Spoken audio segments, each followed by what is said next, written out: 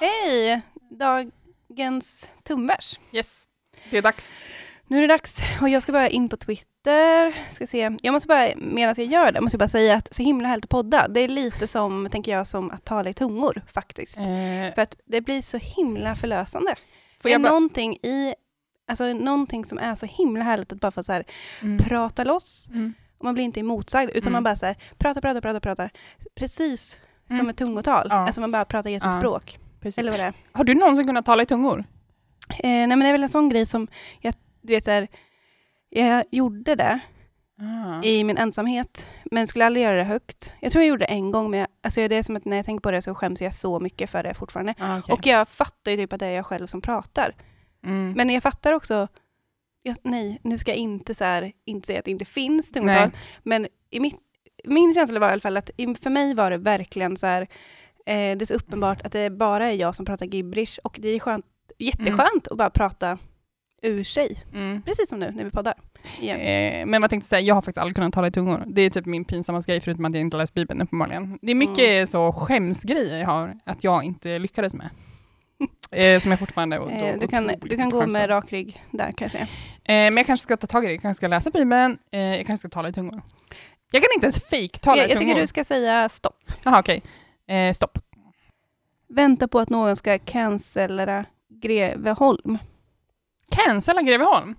Ja, men härligt, för det här har vi faktiskt pratat om i en podcast förut, att jag inte fick se Mysteriet på Greveholm. För att det var ockult, lite vagt. Men sen har min mamma sagt att vi inte skulle bli skrämda av spöken.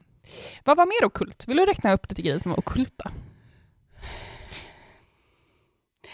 Nej, men det finns ju saker man kan prata om. Det är också lite känsligt att prata om saker just för att man outar sina föräldrar.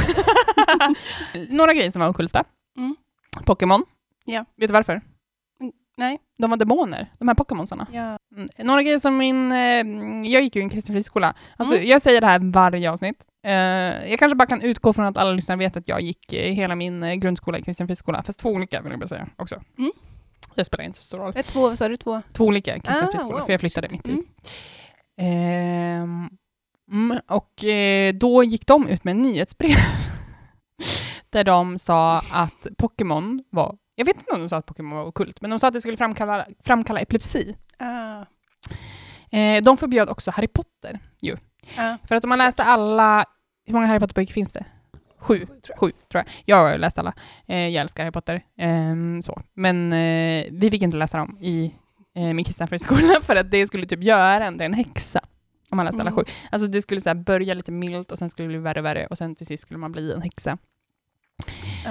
Så vi fick inte läsa dem på skoltid. Men alltså det här, nu får jag ge lite cred till mina föräldrar då, som faktiskt lät oss läsa det. De var inte så hårda på det. Men när vi pratar om det här då måste jag få bryta in. Ja. Förlåt om jag avbröt. Säg färdigt. Nej, jag har sagt färdigt. Det var bara att de förbjöd det. Ja. För det här är inte något att kolla på, men det är en classic grej. Men att vi fick ju inte leka med My Little Ponies. Nej, My Little Pony, inte vi heller. Nu drar jag in min syster igen då i det här, men att ett starkt ögonblick var när hon hade fått en jättefin My Little Pony bröllopsklänning, tror jag det var. Eller den kanske inte hade klänning, men den hade något bröllopstema. Och sen hon hade fått den i present om för år. Och sen när alla hade gått hem från kalaset så kom pappa och mamma till henne och bara, tyvärr, men du måste göra det av med den, för att det är liksom onda andar i den. Alltså förlåt, man måste älska de onda andarna som är lite random grejer sådär. De bara finns lite sådär. Jag menar, jag liksom också som en allvarlig varning till folk. Att onda andar kan finnas lite överallt. Man vet inte var riktigt. Nej, precis. När man var kristen blev man väldigt, väldigt så medveten om att de onda andarna kunde lura i varenda litet föremål. Ja, alltså man var ju mer rädd för onda andar än för Gud. Man var väldigt rädd för onda andar. Men för det var också så här, samtidigt som mina föräldrar kunde så här prata, alltså skoja typ om hur man pratade vitt och brett om onda andar. Alltså just att det är så här, men den nikotinande. Istället för att prata skitsnack, för det får man inte göra, så pratar man liksom via onda andar. Aha, gud. Så här, men du vet, hon har ju den här nikotinanden i sig. och det var något dåligt liksom. Nikotina, jag älskar nikotinanden. Men det alltså, kunde ju vara i alla dess former. Ja, men det blir extremt meta om man tänker att någon kanske säkert så här, hon har ju den här skitsnacksanden i sig. Så otroligt meta. Ja. Vad gör man med onda andar? Man näpser dem. Man näpser onda andar och man liksom ber ut dem. Också att liksom, en väldigt stor grej var ju att folk kunde få i sig onda andar. Ja.